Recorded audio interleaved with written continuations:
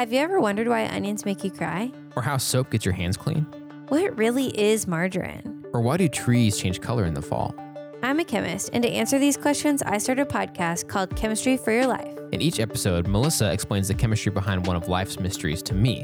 And I'm definitely not a chemist, but she explains it in a way that's easy to understand and totally fascinating. If you're someone who loves learning new things or who wonders about the way the world works, then check out Chemistry for Your Life, available wherever you listen to podcasts.